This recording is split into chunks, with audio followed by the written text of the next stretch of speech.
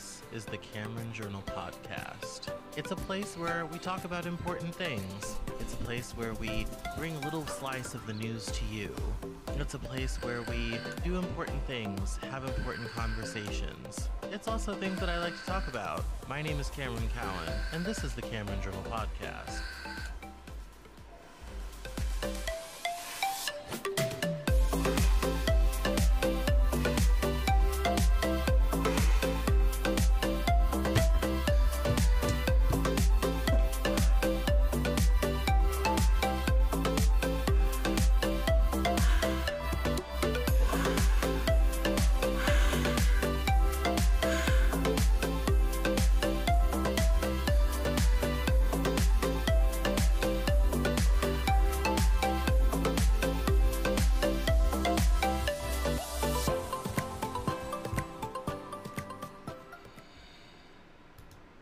Hello everyone. Oh, my head is cut off.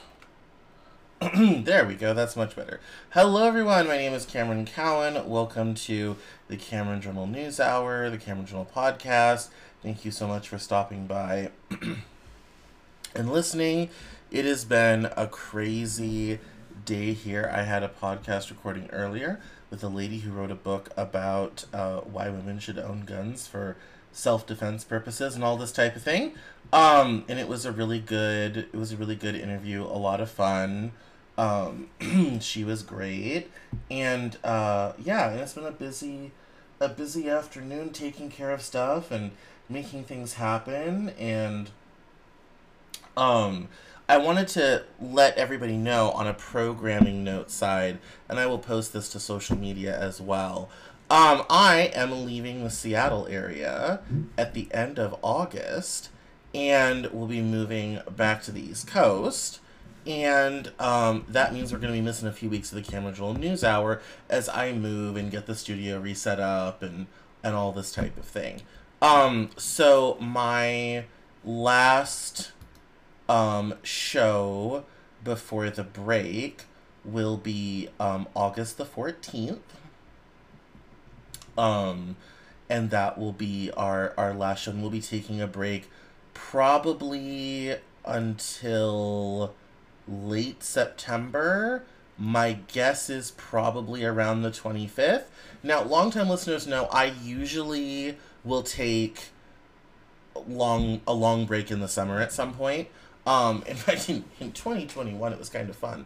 I took off significant time in 2021. And actually, traffic grew that year. I wasn't doing as much video back then, but traffic actually grew in 2021. I was really only working for about 6 months of that year. And so that's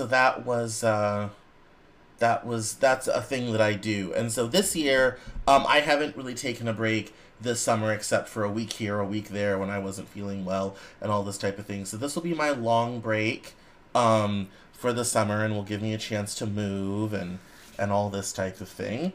And so that's something to bear in mind. Like I said, I'll be posting this to social media as well, but getting that programming note in your brain now will help. On the bright side, though, while I am gone, there will be interviews scheduled each week the entire time to watch. I also usually once a year will do a special series of episodes dedicated to a special subject. Usually I do a gaggle of random subjects of stuff that I always want to talk about or tell stories or all this type of thing. This year I'm doing a 6-episode series with my friend Brady, who's a seamstress, and we're doing all things fashion. So we're talking about the history of fashion, fashion through time, functionality, tailoring, style, all this type of thing. So if she's already been on the podcast talking about fashion, and that was a really popular episode. So we're gonna do a whole series, on with that and of that, which is really cool. So that's a lot of fun. So that will be what will keep you going while I'm gone. In fact, we were just working on it last night, and we're scheduling recording dates and getting all this together. And so usually I do really produced episodes where I pull in a lot of audio and kind of tell an audio story. We're not going to do as much of that this time. It's going to be a lot more conversation between her and I talking about fashion and style and all this type of thing. There's also going to be some exciting crossover. We're doing a video that will be airing in late August with planksip.org about iconic fashion and culture as part of their cultural journalism series. And so that there's going to be some great kind of meshing of that as well. So that will keep you guys busy while I am taking a break and getting moved and getting settled in and all this type of thing. Moving is always such a huge ordeal, and a cross-country move is an even bigger ordeal. So I have to take a lot of stuff with me to keep functional until all of my stuff arrives from the West Coast. So it's gonna be fun. I've already done this type of move once in the other direction, so I kind of know the drill this time, which is really good and very handy and all this type of thing. Ooh, I got an itch. So that's kind of what's going on logistically on that end. So mark your calendars for that. And like I said, the fashion series is going to be a lot of fun. That's something that I've always kind of thought about doing, but never really had a venue or an idea as to what I could do with it, how it would work, all this type of thing. But with Brady in and us having the cross promotion with Plank Sip, we're gonna do it. It's gonna be a lot of fun. So, yeah, this week on the Cameron Journal, we have a lot of really cool stuff. We just had some kind of exciting new articles. I haven't talked about this one a lot, but I did a really good article on Russia, and that one has been out for a while, but if it's worth watching, it's still on the front page. This week, though, we have a video on why the U.S. is so ugly. Later this week on Thursday, we have something called 5 Things I Learned from Miss Piggy, and tomorrow we're going to have a video about how the trade war with China is heating up to do with their banning of exports of certain metals for green energy. I just posted a trailer for the Bob Marley biopic, which looks really good. We have some stuff on Forex. I did do a whole post in reaction to Z-Dog MD about the 3 great untruths in society and his contention that the real problem with society is that we have no grit. And I'm like, not so fast. So that's already up and is on the front page right now. There's a great video also up about where did all the right-wing media come from. And last week's interview with Wade Franson about Countrywide Mortgage from the inside has been doing very well.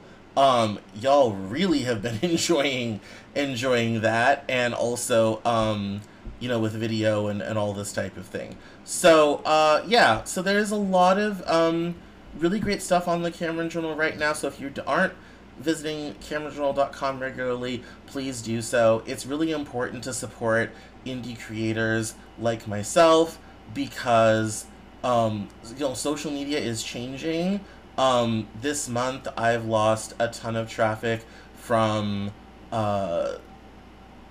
Elon and what he's doing with Twitter and all this type of thing. Like most media companies, my primary discovery is through social media, but people are starting to try to find stuff that's outside of social media. So give CameronJournal.com a bookmark. You can save your bookmark to the homepage of your phone and visit me. We have usually something every single day.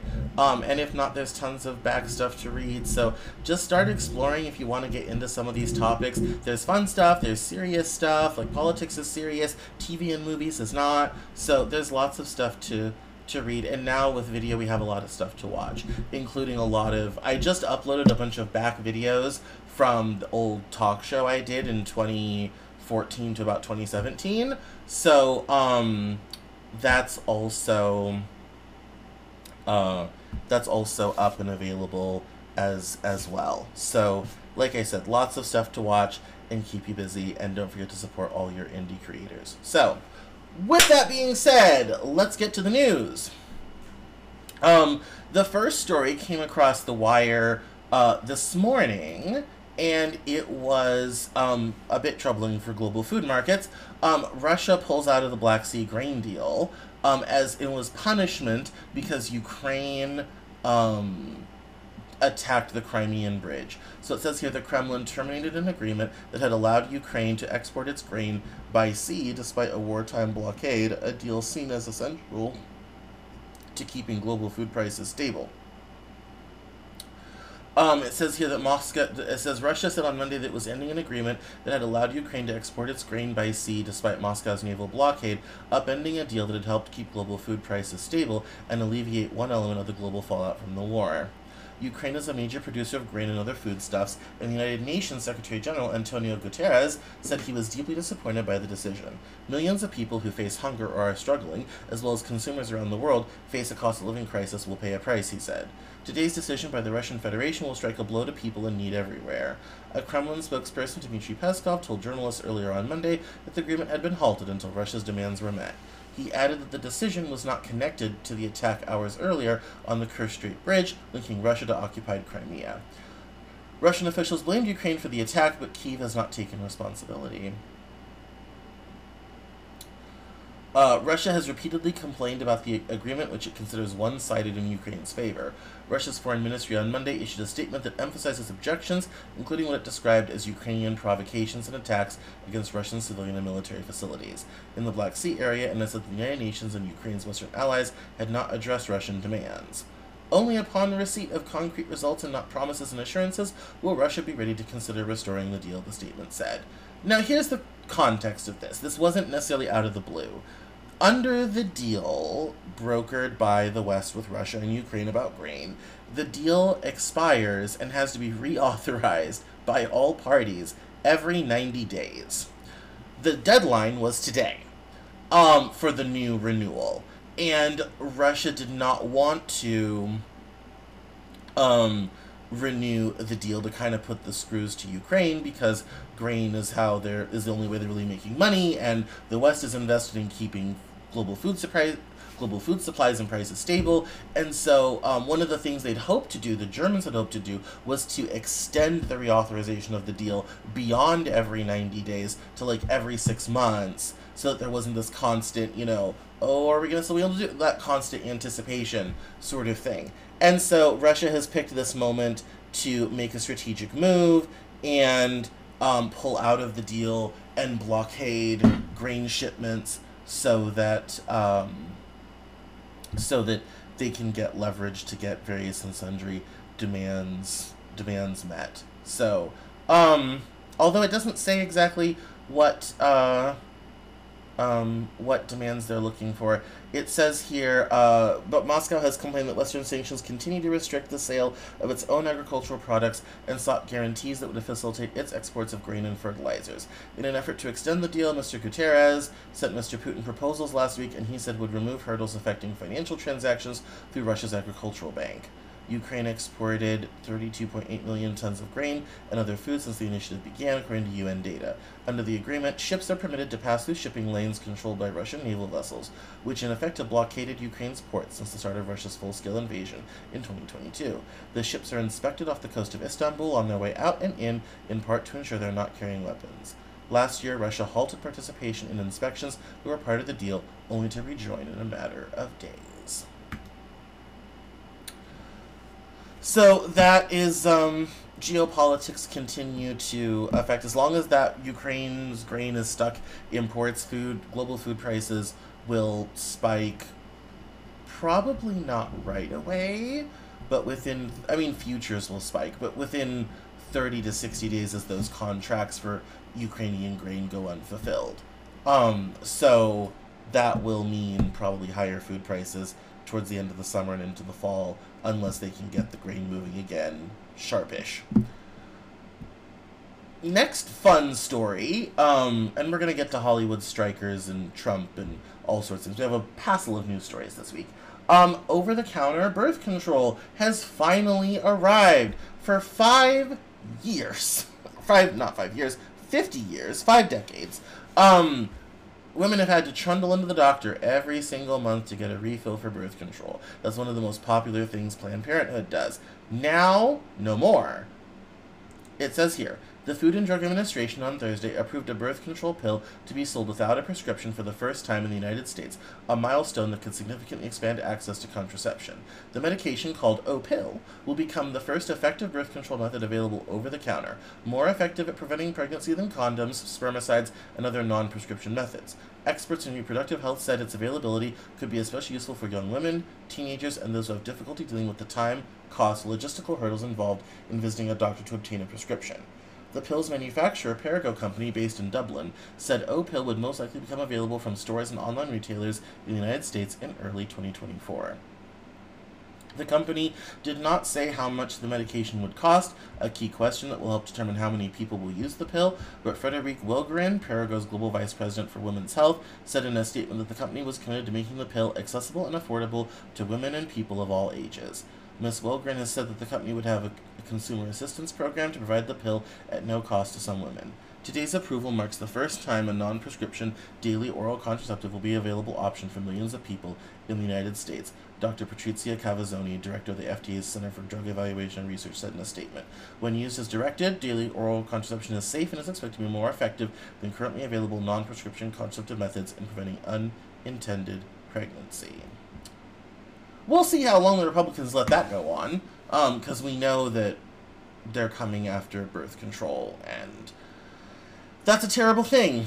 But it is, unfortunately, the place in which we find ourselves, you know, with Roe being overturned last year and the women's reproductive health being this very much 3 steps forward, 2 steps backwards. This is a great step forward. Too bad we took a step backwards on that front, which is quite difficult. Before we move on, I should have talked about this already. Well, we'll go for it. While we were in Ukraine, let's dash back to Ukraine for a second. I found this really interesting story. So, one of the things with the war in Ukraine is there has been an issue within the Ukrainian security services of what basically a Nazi problem. A lot of the Ukrainian security services are ran and dominated by what's called the Azov Battalion, which is a fascist organization. Many soldiers fighting for Ukraine will have Nazi symbology on their uniforms, on their backpacks, all this type of thing. There's a lot of that sort of fascistic symbology around. People have pointed out online that Western media does a really good job of trying not to photograph any of it. And it also plays into the narrative from Vladimir Putin that he was trying to denazify Ukraine, this is something that it was brought to my attention by a friend early on in the conflict. It's now starting to get mainstream press coverage. So it says here in the New York Times, since Russia began its invasion of Ukraine last year, the Ukrainian government and NATO allies have posted, then quietly deleted, 3 seemingly innocuous photographs from their social media feeds. A soldier standing in a group, another resting in a trench, and an emergency worker posing in front of a truck. In each photograph, Ukrainians in uniform wore patches featuring symbols that were made notorious by Nazi Germany, and have since become part of the iconography of far-right hate groups. The photographs and their deletions highlight the Ukrainian military's complicated relationship with Nazi imagery, a relationship forged under both Soviet and German occupation during World War II. That relationship has become especially delicate because President Vladimir Putin of Russia has falsely declared Ukraine to be a Nazi state, a claim he has used to justify his illegal invasion. Ukraine has worked for years through legislation and military restructuring to contain a far-right fringe movement whose members proudly wear symbols steeped in Nazi history and espouse views hostile to leftists, LGBTQ movements, and ethnic minorities. But some members of these groups have been fighting Russia since the Kremlin illegally annexed part of the Crimea region of Ukraine in 2014 and are now part of the broader military structure. That's Azov Battalion. Some are regarded as national heroes, even as the far right remains marginalized politically. The iconography of these groups, including a skull and crossbones patch worn by concentration camp guards and a symbol known as the Black Sun, now appears with some regularity on the uniforms and soldiers fighting on the front line, including soldiers who say the imagery symbolizes Ukrainian sovereignty and pride, not Nazism. In the short term, that threatens to reinforce Mr. Putin's propaganda and give fuel to his false claims that Ukraine must be denazified, a position that ignores the fact that Ukraine's president, Volodymyr Zelensky, is Jewish. More broadly, Ukraine's ambivalence about these symbols, and sometimes even its acceptance of them, risks giving new mainstream life to icons that the West has spent more than half a century trying to emulate. It says in a statement, the Ukrainian Defense Ministry said that as a country that suffered greatly under German occupation, quote, we emphasize that Ukraine categorically condemns any manifestations of Nazism. So far, the imagery has not eroded international support of the war. It has, however, left diplomats, Western journalists, and advocacy groups in a difficult position. Calling attention to the iconography risks playing into Russian propaganda. Saying nothing allows it to spread. Even Jewish groups and anti-hate organizations that have traditionally called out hateful symbols have stayed largely silent. Privately, some leaders have worried about being seen as embracing Russian propaganda talking points. So, I found it interesting. This wasn't the only... This is the story I saved for the show, and it goes on, and we're not going to read the whole thing. But, this is the story I saved for the show, but I've noticed over the last probably 4 or 5 days, this has started to come up. It started to get attention. People are starting to notice, hey, a lot of Nazi symbols over there. And that has to do with the Ukrainian military and all this type of thing. And that, I find it interesting that it's finally starting to come up in, like, the New York Times, because this has been a thing since the very beginning of the war, since before the war, actually. And this is now finally coming up in a real way. So it'll be interesting to see how that manifests itself narratively within the news. So, this is interesting. The state of New York is ordered by an appeals court to redraw its U.S. House congressional map. It says here, a New York appeals court on Thursday ordered the state's congressional map to be redrawn, siding with Democrats in a case that could give the party a fresh chance to tilt one of the nation's most contested House battlegrounds leftward.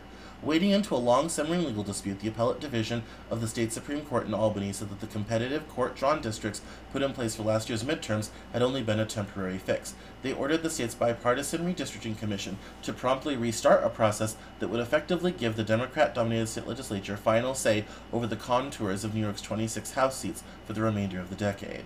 In granting this petition, we return the matter to its constitutional design. Accordingly, we direct the IRC to commence its duties forthwith. Elizabeth A. Gary, the presiding justice, wrote the majority opinion, referring to the Independent Redistricting Commission. 2 members of the 5-judge panel dissented. Republicans vowed to appeal, leaving a final decision to the state's highest court, the Court of Appeals, just a year after it stopped an earlier attempt by Democrats to gerrymander the maps.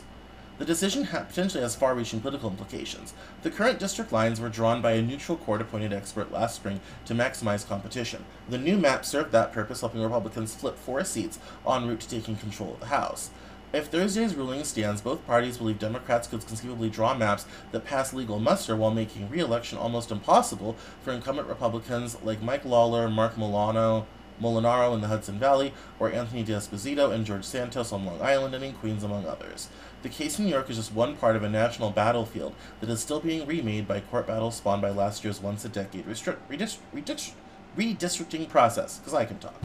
New Democratic seats in New York could help offset gains Republicans are expected to make in North Carolina, where a newly conservative top court is allowing the party to replace a more neutral map, and potentially in Ohio. Democrats also won an unexpected victory at the U.S. Supreme Court in June that could net the party a handful of seats in the South.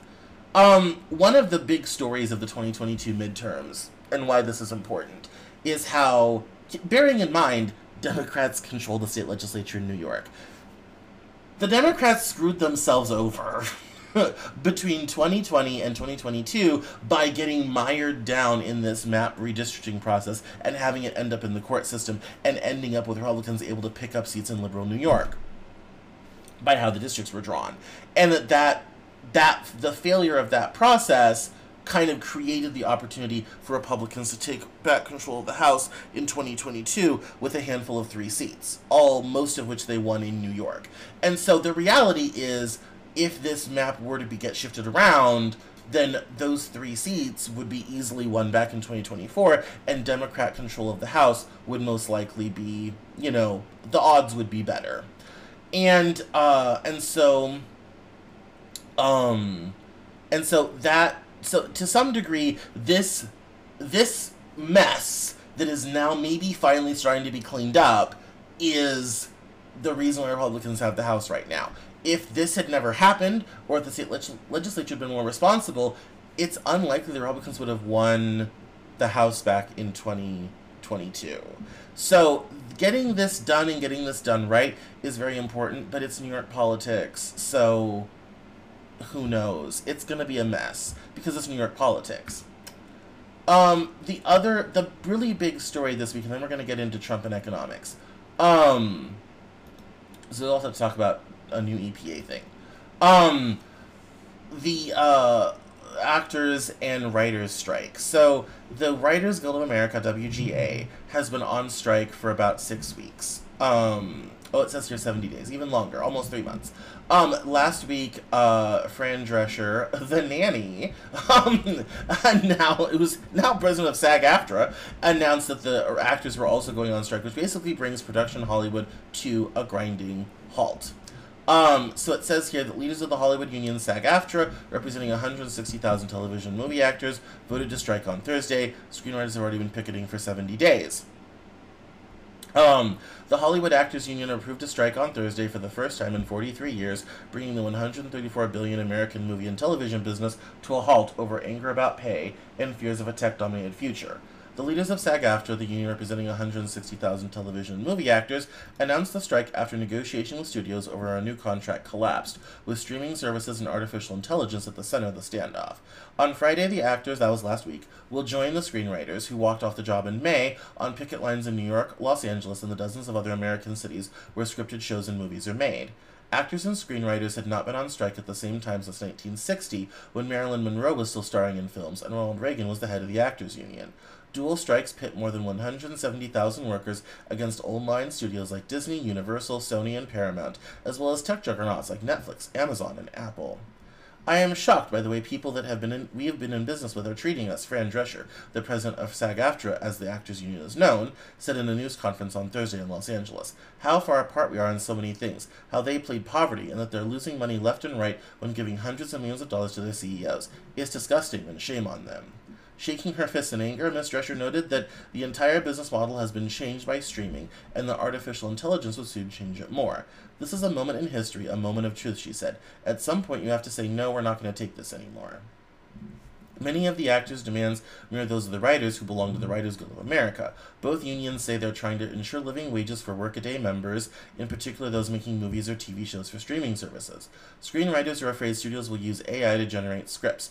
Actors worry that the technology could be used to create digital replicas of their likenesses, or that performances could be digitally altered without payment or approval. The Alliance of Motion Picture and Television Producers, which bargains on behalf of Hollywood companies, said that it had worked to reach a reasonable deal at a difficult time for an industry upended by the streaming revolution, which the pandemic sped up. The union has regrettably chosen a path that will lead to financial hardship and for countless thousands of people who depend on the industry, the Alliance said, in a news release outlined 14 areas where studios had offered historic contract improvements. Those included, according to the Alliance, an 11% pay increase in the contract's first year for background actors, stand-ins, and photo doubles, and a 76% increase in residual payments for high-budget shows that stream overseas. The Alliance added in a separate statement, "We are deeply disappointed that SAG-AFTRA has decided to walk away from negotiations. This is the union's choice, not ours." Behind the scenes, studio executives responded to Ms. Drescher's fury in varying ways, including Bob Iger, who said some really crazy stuff over the weekend, taking a break from the story, he was basically telling the actors they were complaining too much and that streaming doesn't pay that well. I saw an interview with him and Aaron Ross Sorkin on CNBC where he literally said he was going to sell off all of Disney's linear TV properties because they don't make money anymore. Bearing in mind, that's a bunch of, because they now own Fox, that's FX, that's TNT, ABC, Disney owns a third of television. So, to say that that's not a thing anymore and they're going to dump it all, that's a lot. And he was basically not sympathetic to the writers or the actors. So, it says here that some said they had underestimated her ability to lead the sometimes fractious actors union, discounting her as little more than the cartoonish figure she played on The Nanny for 6 seasons in the 90s. Others continued to mock her, giving an Academy Award-caliber performance at the union's news conference. Though Hollywood had been bracing for a writer's strike since the beginning of the year, screenwriters have walked out 8 times over the past 7 decades, most recently in 2007. The actors' uncharacteristic resolve caught senior executives and producers off guard. The actors last staged a major walkout in 1980, when the economic particulars of a still nascent boom in home video rentals and sales were a sticking point. Their latest action was part of a resurgent labor movement, particularly in California, where hotel workers, school bus drivers, and teachers and cafeteria staff have all gone on strike for some duration in recent months. The first distress signal for the studios came in early June when roughly 65,000 members of the Actors Union voted to authorize a strike. Almost 90% of the voters supported the authorization, a figure that nearly eclipsed the writers' margin. Still, studio negotiators went into the talks feeling optimistic. They were taken aback when they saw a list of proposals from the union. It totaled 48 pages, nearly triple the size of the list during the last negotiations in 2020, according to 2 people familiar with the proposals, who spoke on the condition of anonymity to discuss confidential talks. Then, in late June, more than 1,000 actors, including Meryl Streep, John Leguizamo, Jennifer Lawrence, Constance Wu, Ben Stiller, signed a letter to Guild leadership declaring pointedly that we are prepared to strike. The Hollywood studios will now need to navigate a 2-front labor war with no modern playbook to consult. There are many open questions, including whether the actors and writers may demand that future negotiations with the studios be conducted in tandem. One guild that will not be included, the Directors Guild of America, which ratified a contract last month. The actors' walkout will provide an immediate boon to the striking writers who've been walking picket lines for more than 70 days. The Writers Guild has yet to return to bargaining with the studios. Now those picket lines are likely to be raucous and star-studded spectacles, struggling thespians still trying to get a foothold next to A-listers with bodyguards who are paid $20 million more per movie role. The strikes are the latest monumental blow to an entertainment industry that has been rocked in recent years by the pandemic and sweeping technological shifts. And it goes on to Hollywood's poverty situation, which we don't care about. So that's what's going on with the Writers Guild and the SAG-AFTRA strike. I was listening to a podcast with Paul F. Tompkins and his wife, Janie Haddad Tompkins, and they were in mid-June, because our podcast only comes out once a month. They were talking about how they were in solidarity with the writers, and they were already doing stuff to help support that. So I imagine, since they're both in the Actors Guild, that they will be out. They'll be out picketing and striking along with everybody else. Jane Fonda's already been on the picket line talking to people. It's already been a thing. So yeah, it's a difficult time. I was telling someone the other day, I said, I love this country. Over the last 3 years, we have reprised every single moment of American history. We are doing labor rights, we're doing racism, we're doing, the only thing I think we're not doing right now in this country is discussing prohibition. That's the only major American event we're not doing. We're doing racism, we're doing Reconstruction, we're practically having the Civil War, in politics. We're just hitting all the notes. It is, I was telling my Nana this on Saturday, it is such a time of reckoning right now. It is such a huge time of the old things, the old systems, the old ideas, the way we did things has come under fire everywhere we look. And that means everything has changed. And that also means that we have to look and evaluate at what we're doing, how we're doing it, who's getting taken advantage of, who's getting paid, all this type of thing, and come up with new ways and new systems. And I think ultimately people have finally finally said that we're not taking it anymore. We're tired of the low wages. We're tired of not being able to pay our bills. We're tired of instability. We're tired of being at the mercy of large corporations. Bearing in mind, media is entirely owned by 3.5 companies. Like, if you put, you know, between Disney, Warner Discovery, and Amazon, that's, you know, that's all of television and most of the movies. Then you throw in a Netflix and an Apple, and you've got everything. That's all of media. So 5 companies, you know, together, and I think people are finally tired of these companies making billions and trillions of dollars, because Amazon bought MGM, and Disney has Fox, and Discovery and Warner Media have gotten together, and so there have been all these big mergers, and we're actually going to talk about another big merger while we're on the subject of big corporations. But all these things, and shareholders getting paid, and the actors and the writers and other people in the industry are not. I feel bad for the directors who got a contract. I feel bad for the crew, because those are ordinary working people, like all your grips and electricians and all that type of thing. They're unionized, but they have a contract, but nothing's going right now, so they are going to be, they're going to, you know, not be getting paid right now themselves. So it's really tough, but we're at a time in American history where people are standing up for themselves. And it is a good thing. So this story from last week, a judge rejected an FTC delay of a $70 billion Microsoft Activision deal. There was a deadline they were supposed to hit today that I read this morning they're going to miss. Didn't get into that, but you might have heard that Microsoft is buying Activision Blizzard to become an even bigger video game giant. The merger was approved, and it says here that Microsoft also said it was negotiating changes to the deal to satisfy objections made by a British regulator, which could allow it to complete its purchase of the video game giant as soon as this month. A federal judge on Tuesday ruled against the Federal Trade Commission's attempt to delay Microsoft's $70 billion acquisition of Activision Blizzard, setting the stage for the tech giant and the video game publisher to merge as soon as this month. In a 53-page decision, Judge Jacqueline Scott Corley of U.S. District Court for the Northern District of California said that the FTC had failed to show it was likely to prove the merger would result in substantial reduction in competition that would harm consumers. She denied the FTC's request for a preliminary injunction, which would have delayed the deal's closing until after the agency could fight it in an internal court. The ruling is a significant blow to the FTC's efforts to police blockbuster tech mergers more aggressively. That strategy is spearheaded by the agency's chair, Linda Kahn, who has argued that big tech's vast influence over commerce and communications has led to anti-competitive behavior. The FTC has sued Microsoft, Meta, and Amazon, but it walked away from one of its cases against Meta and has had little to show for its efforts so far. Microsoft and Activision cheered the ruling. Quote, "We're grateful to the court in San Francisco for this quick and thorough decision," Brad Smith, the president of Microsoft, wrote on Twitter. Bobby Kotick, the chief executive of Activision, said in a statement that the merger would, quote, "enable competition rather than allow entrenched market leaders to continue to dominate." Douglas Farrar, a spokesman for the FTC, said in a statement that the agency was, quote, "disappointed in this outcome given the clear threat this merger poses to the open competition in cloud gaming, subscription services, and consoles." Mr. Farrar added that, quote, "in the coming days we'll be announcing our next step to continue our fight to preserve competition and protect consumers." The ruling lifts the temporary ban on closing the deal just before midnight on Friday, unless the FTC obtains an extension from an appeals court.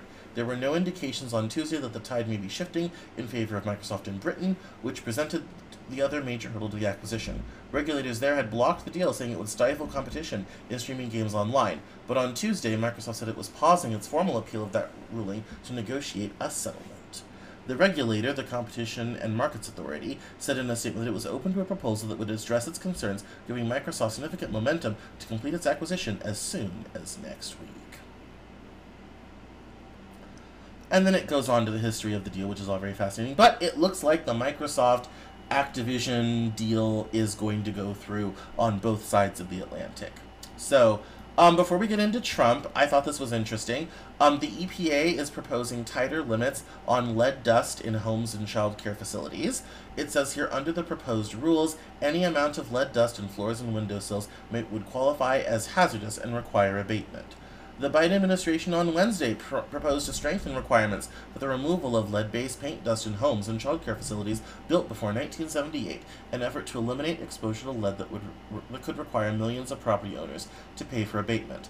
Lead is a neurotoxin, and exposure can damage the brain and nervous system, particularly in babies and small children. If finalized, the Environmental Protection Agency estimates that the regulation would reduce exposure to lead for as many as 500,000 young children per year. There is no safe level of lead, said Mikhail Friedhoff, the Environmental Protection Agency's assistant administrator with the Office of Chemical Safety and Pollution. Even low levels are detrimental to children's health, and this proposal would bring us closer to eradicating lead-based paint hazards from homes and childcare facilities across the U.S. once and for all. The proposed regulation would not require property owners or childcare facilities to proactively test for lead dust, but if a young child showed symptoms of lead exposure through a blood test or other measure, it could trigger state and local requirements for testing. Results that confirm the presence of any level of lead dust would require property owners to pay for a cleanup, EPA officials said. It dramatically increases the number of facilities that could be required to remediate lead paint hazards. The regulation would apply to facilities regularly used by children 6 years old or younger, including child care centers, preschools, and kindergarten classrooms. Young children are at a particularly high risk of exposure because of activities like crawling and hand-to-mouth play. Lead poisoning can cause behavioral problems, learning disabilities, and a decline in measured intelligence levels. The federal government banned lead-based paste for residential use in 1978, but the EPA estimates that 31 million dwellings built before the year contain lead-based paint, 3.8 million of which are home to one or more children under the age of 6. Many of the buildings that would be subject to the proposed regulation are older structures located in low-income neighborhoods. So, obviously there's going to be a whole thing about who's going to pay for this, and how it's all going to work, and all this type of thing. But, 3.8 million houses still have lead paint, and they, have small children living there. So, overall, probably a good regulation, but it's definitely going to impact property owners for sure. So Trump's document trial is heating up. Trump's lawyers seek an indefinite postponement of the documents trial. It says that the former president's legal team argued in a court filing that no trial date should be set until, quote, all substantive motions in the case were resolved, setting up an early key decision by Judge Eileen Cannon. Lawyers for former President Donald J. Trump asked a federal judge on Monday night to indefinitely postpone his trial on charges of illegally retaining classified documents after he left office, saying that the proceedings should not begin until all substantive motions in the case had been presented and decided. The written filing, submitted 30 minutes before its deadline at midnight on Tuesday, presents a significant early test for Judge Eileen Cannon, the Trump-appointed jurist who's overseeing the case. If granted, it could have the effect of pushing Mr. Trump's trial into the final stages of the presidential campaign, in which he is now the Republican frontrunner, or even past the 2024 election. While timing is important in any criminal matter, it could be hugely consequential in Mr. Trump's case, in which he stands accused of illegally holding onto 31 classified documents after leaving the White House and obstructing the government's repeated efforts to reclaim them. There could be complications of a sort never before presented to a court if Mr. Trump is a candidate in the last legs of a presidential campaign and a federal criminal defendant on trial at the same time. If the trial is pushed back until after the election and Mr. Trump wins, he could try to pardon himself after taking office or have his attorney general dismiss the matter entirely.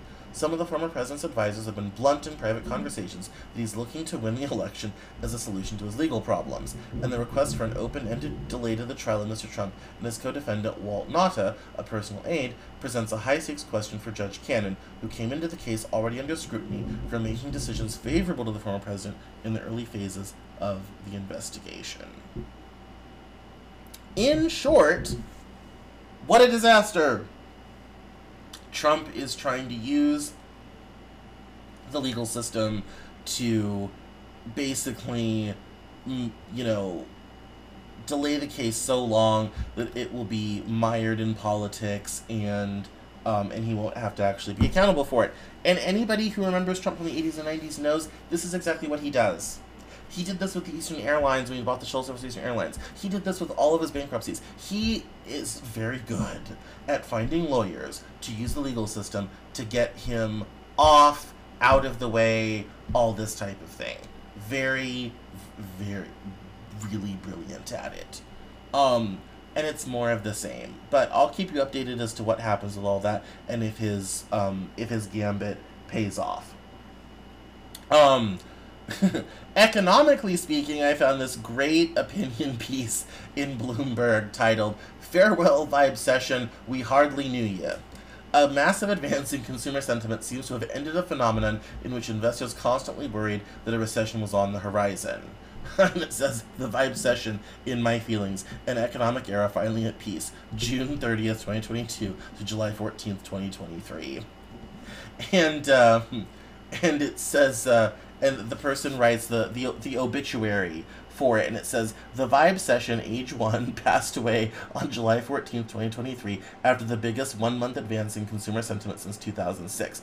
The vibe session was predeceased by its cousin, the Great Resignation, and it is survived by quiet quitting, rage applying, and the virtuous consumption cycle.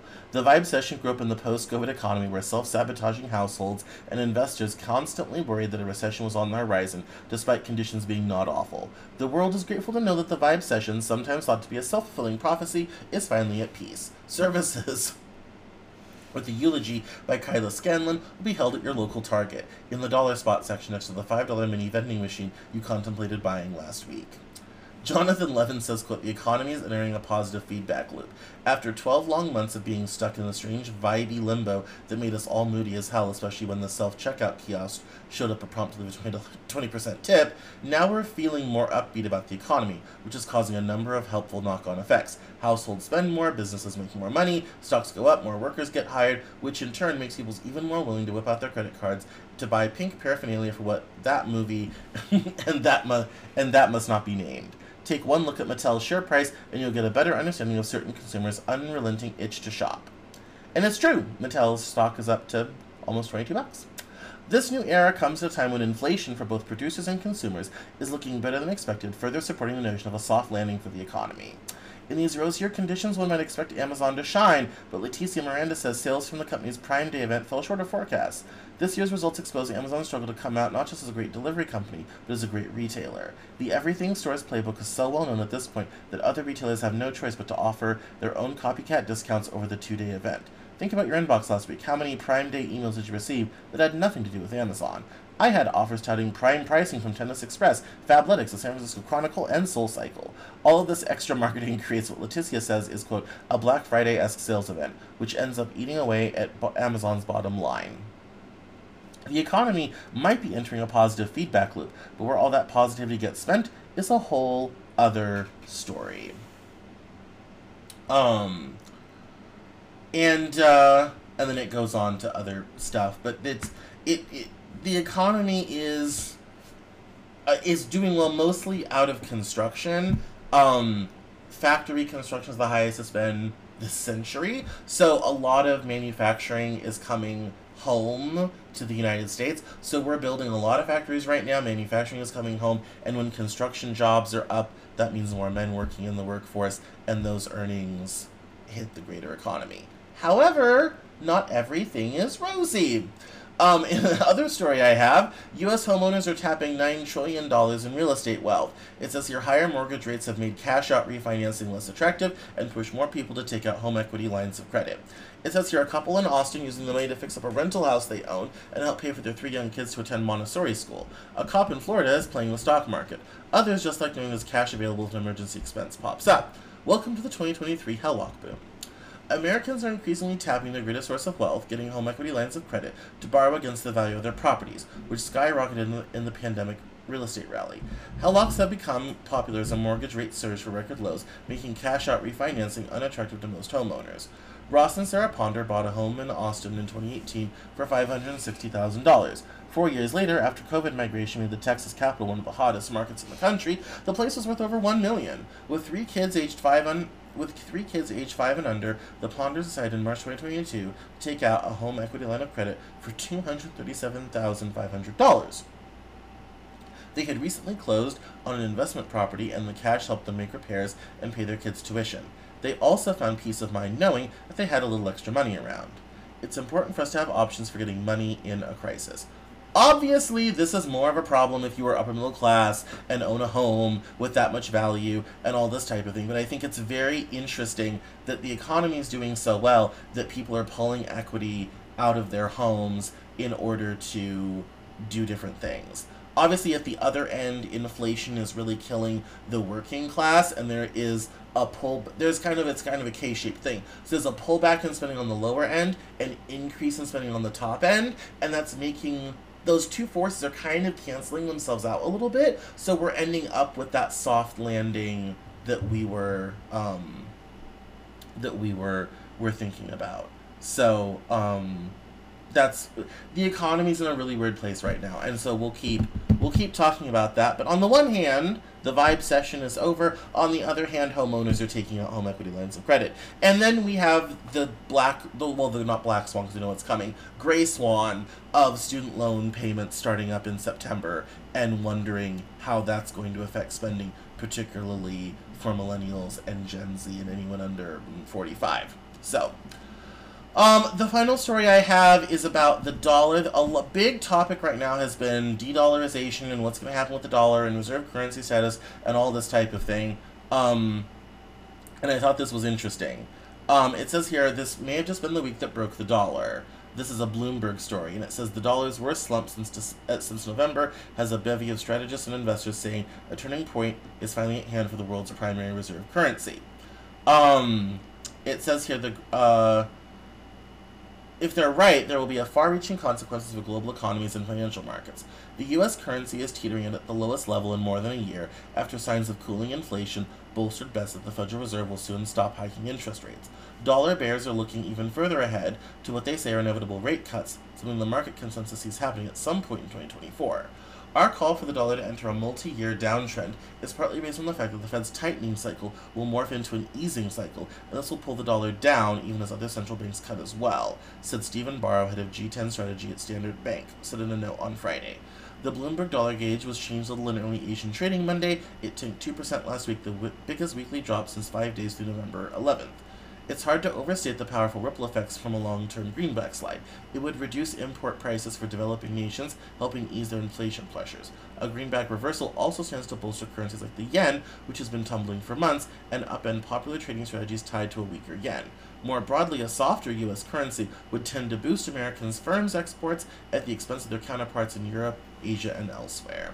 Many investors have been waiting for a downtrend in the dollar for months, and the sell-off has fund managers from M&G Investments to UBS Asset Management bracing for an outperformance in the likes of the yen and emerging market economies. So, the long story long is that we are going to have a whole thing with the dollar kind of retrenching and being worth less, which means our exports will be worth more, our imports will be worth less, and it will start to ease inflation around the world. So, hello, thank you for watching. I appreciate it. I didn't see your comment till right now because I was reading the news, but thank you for watching. I always love when people come by and watch during. Most people watch after this broadcast goes out, but I love it when people stop by during. And so, thanks everyone for watching. I appreciate it. And that's the hour. So we're almost at the top of the hour. So thank you all so much for watching. This has been the Cameron Journal News Hour. I really appreciate it. Don't forget to catch me online on Twitter, Facebook, Instagram, LinkedIn, at Cameron Cowan, on all of those things. And I will see you next week for the Cameron Journal News Hour. Don't forget to watch today's interview as well. And don't forget to like and subscribe if you're on YouTube. Like your Facebook page if you're on Facebook. And don't forget to follow me on TikTok for shorts. I do shorts with interviews all week long. Little shorts from the News Hour that are fun to watch. So make sure to catch me on your favorite platform. I'll see you guys next week. Bye-bye.